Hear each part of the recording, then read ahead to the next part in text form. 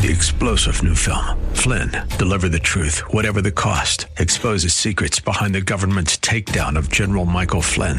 Flynn knew what the intel world had been up to. He ordered the first audit of the use of contractors. This set off alarm bells. He told the truth. He was the most dangerous person for Donald Trump to hire. They had to get rid of Flynn. Flynn, deliver the truth, whatever the cost. Available now. Watch it today. Go to salemnow.com. salemnow.com. The following program is pre-recorded. This is Simply for Women, a place for that mom who knows the chaos of life, the daughter who faces the challenges of the day, and for those women who want to deepen their faith. God invites us to take Him off our to-do list and to simply be with Him. The opinions expressed on this program are those of the hosts, guests, and callers, and not necessarily those of Salem Media Group, staff, management, or advertisers. Now here's your host, Jennifer Jackson. It's exciting because I have my husband with me again today. We're still talking about redeemed, and we want to talk about the godly process of being redeemed. Yeah, this is Doyle, and I just want you to know you've got the right channel. This is Simply for Women with Jennifer Jackson, but I have the privilege today of being a part of the program with you, and I really think that this process is powerful. God gives us a process to go from our old life to the new life. It's so encouraging. It's wonderful. We talk about giving thanks, telling our story, God's supernatural power, and so much more, and it's extra fun because I get to do this with my husband. So thanks, Doyle. Thank you. And you know, sometimes the miracle is just that I started reading my Bible again and didn't get mad at him. Sometimes the miracle is just that he helped me to quit smoking. Sometimes the miracle is just he helped me stop yelling at my kids every day. Sometimes the miracles are smaller than the big things, but don't forget about those as well. He can help you in anything. He is big and we are small, and we can ask him for anything. That's all you need to know. I had a friend several years ago. He came over to help me work, and we spent all day together. This friend of mine and I, we were working on a project at my house, and I was so appreciative for his help, and I was thanking him, and we were carrying the stuff back to the car, all the tools and stuff that we're going to pack into his, and putting stuff in my garage. And while we're doing that, he said, you know, since my wife died, I've never gotten up and not felt like there was a cloud over my life. He said, it's been years now, and every day I get up and I think, well, maybe today's a new day, the cloud will be gone, and it's not. And he said, I'm just so tired of the cloud. And I said, well, would you like for it to go?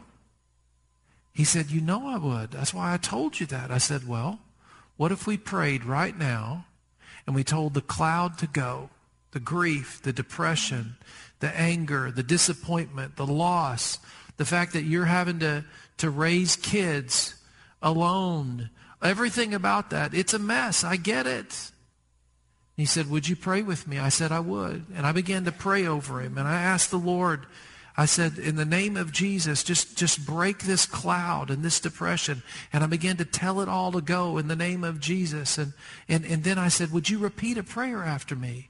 I said, say this, Heavenly Father. And he said, Heavenly Father, I thank you that you sent Jesus. I thank you that you sent Jesus to die on the cross to set me free from all this grief and depression and despair. And then I said, say, I thank you that you rose from the dead and all my grief is gone. In Jesus' name. And he opened his eyes and he said, it's gone. I said, I know, because Jesus has victory over death. He was so excited, and I can tell you to this day, the cloud is gone. So let's look at this in John 1:29, John preaching in the wilderness. The next day, John saw Jesus coming toward him and said, look, the Lamb of God who takes away the sin of the world. Jesus carries our sin.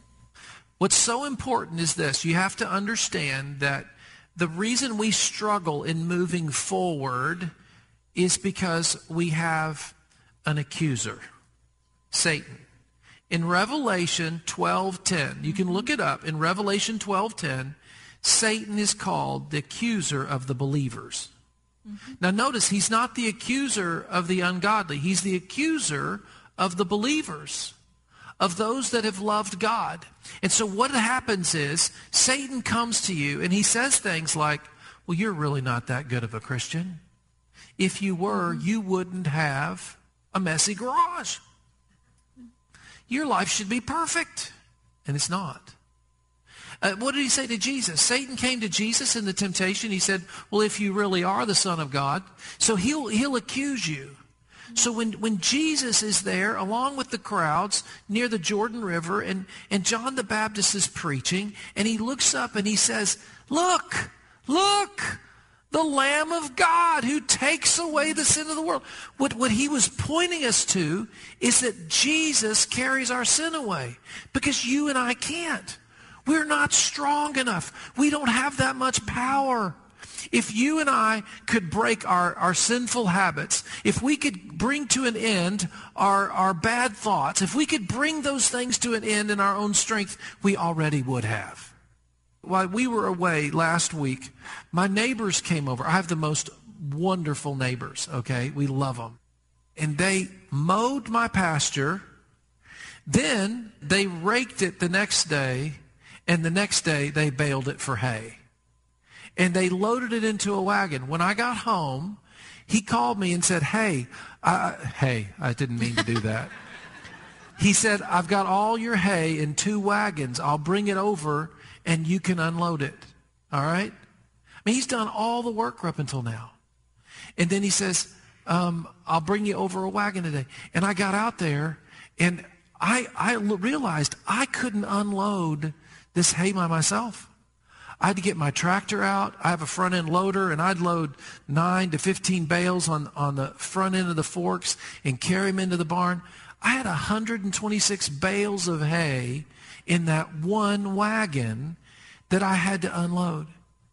And when it says that Jesus carries your sin, it means that you can't carry it yourself. You need him.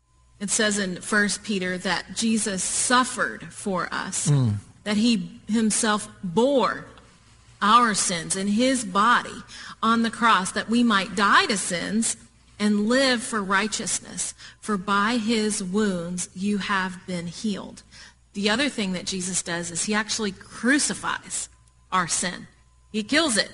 He says it has to be dead to us. It's dead to him. It's dead. It has to die. So the first step in moving forward is recognizing Jesus carries your sin. The second one, Jesus crucifies your sin. He kills it. It brings it to death. I want to tell you about Super Glide Bob, all right? Super Glide Bob was a friend of mine.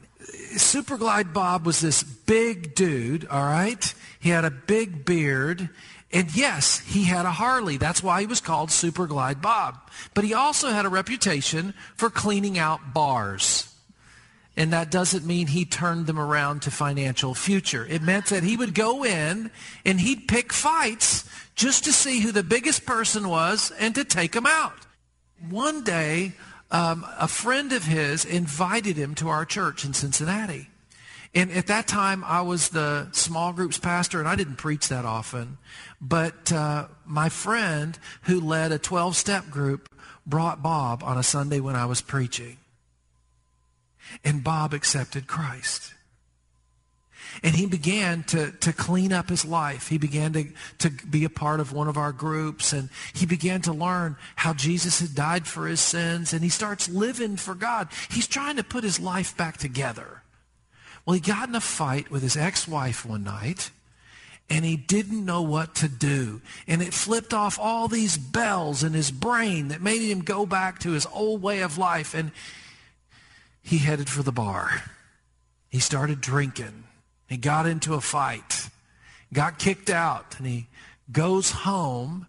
Well, someone has called the police on him, and they've surrounded his house. He's been in trouble more than once with the police. And when he sees those flashing blue lights coming in the window of his house, he sits down on the floor, he grabs a revolver, and he says, I'm going to end it. And Jesus spoke to him. And the Lord said to him, don't do it, Bob. Don't do it. And he put down the gun, and they arrested him. He got a quick, speedy trial because he had such a record and everything. They sent him to Lebanon, to Warren Correctional, the prison up there. And I got a call from Barry, and he said, hey, Bob's been put in prison, and he's given me a call. He wanted to know if you'd be willing to come and meet with him. Would you go up there? See, Bob was so ashamed. He felt like it was all over. He thought we wouldn't love him anymore because he made that mistake. I said, sure, Barry, we'll go.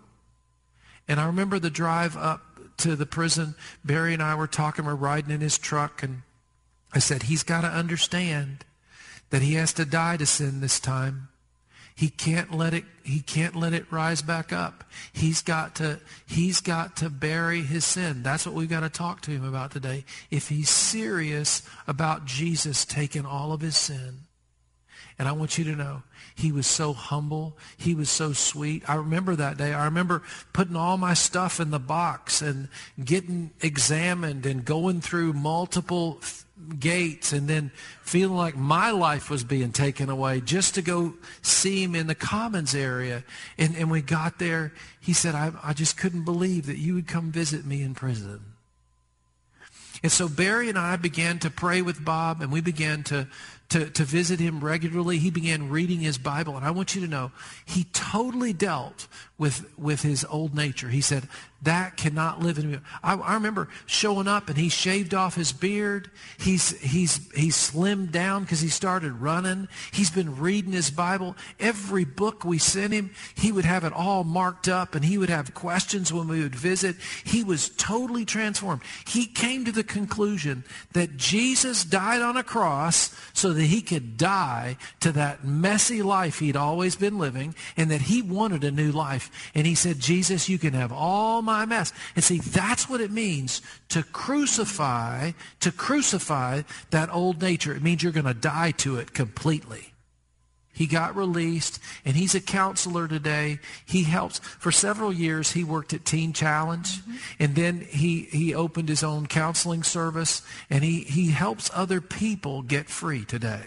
Jesus also, he just cancels. He cancels our sin. This is what Paul says about it in 2 Corinthians 5:21. Jesus' ministry of reconciliation. God made him who had no sin to be sin for us, so that in him we might become the righteousness of God. I hope that today's show has been a blessing to you as you seek to simply live out your faith. But to hear today's show again or to share it with a friend, go to jenniferjackson.com under radio. That's jenniferjackson.com. And for a gift of any amount, I will send you a copy of my book, Simply Joy, Rain, or Shine. That's at jenniferjackson.com. Thank you for listening. We'll be right back on Simply for Women. 3-star General Michael J. Flynn, head of the Pentagon Intelligence Agency, knew all the government's dirty secrets. He was one of the most respected generals in the military. Flynn knew what the intel world had been up to. He understood its funding. He ordered the first audit of the use of contractors. This set off alarm bells. The explosive new documentary, Flynn, Deliver the Truth, Whatever the Cost, uncovers the facts behind this scandal. Flynn told the truth. He was the most dangerous person for Donald Trump to hire. I find out the worst enemy that I'm going to face in my life is right here in America. They took my assessment and they wanted me to change it. And I was like, I'm not changing it. They had to get rid of Flynn. With in-depth interviews, archival footage, and never-before-seen personal records of the man behind the headlines. I just felt like I was drowning. Flynn, Deliver the Truth, Whatever the Cost. Available now. Watch it today. Go to salemnow.com. salemnow.com.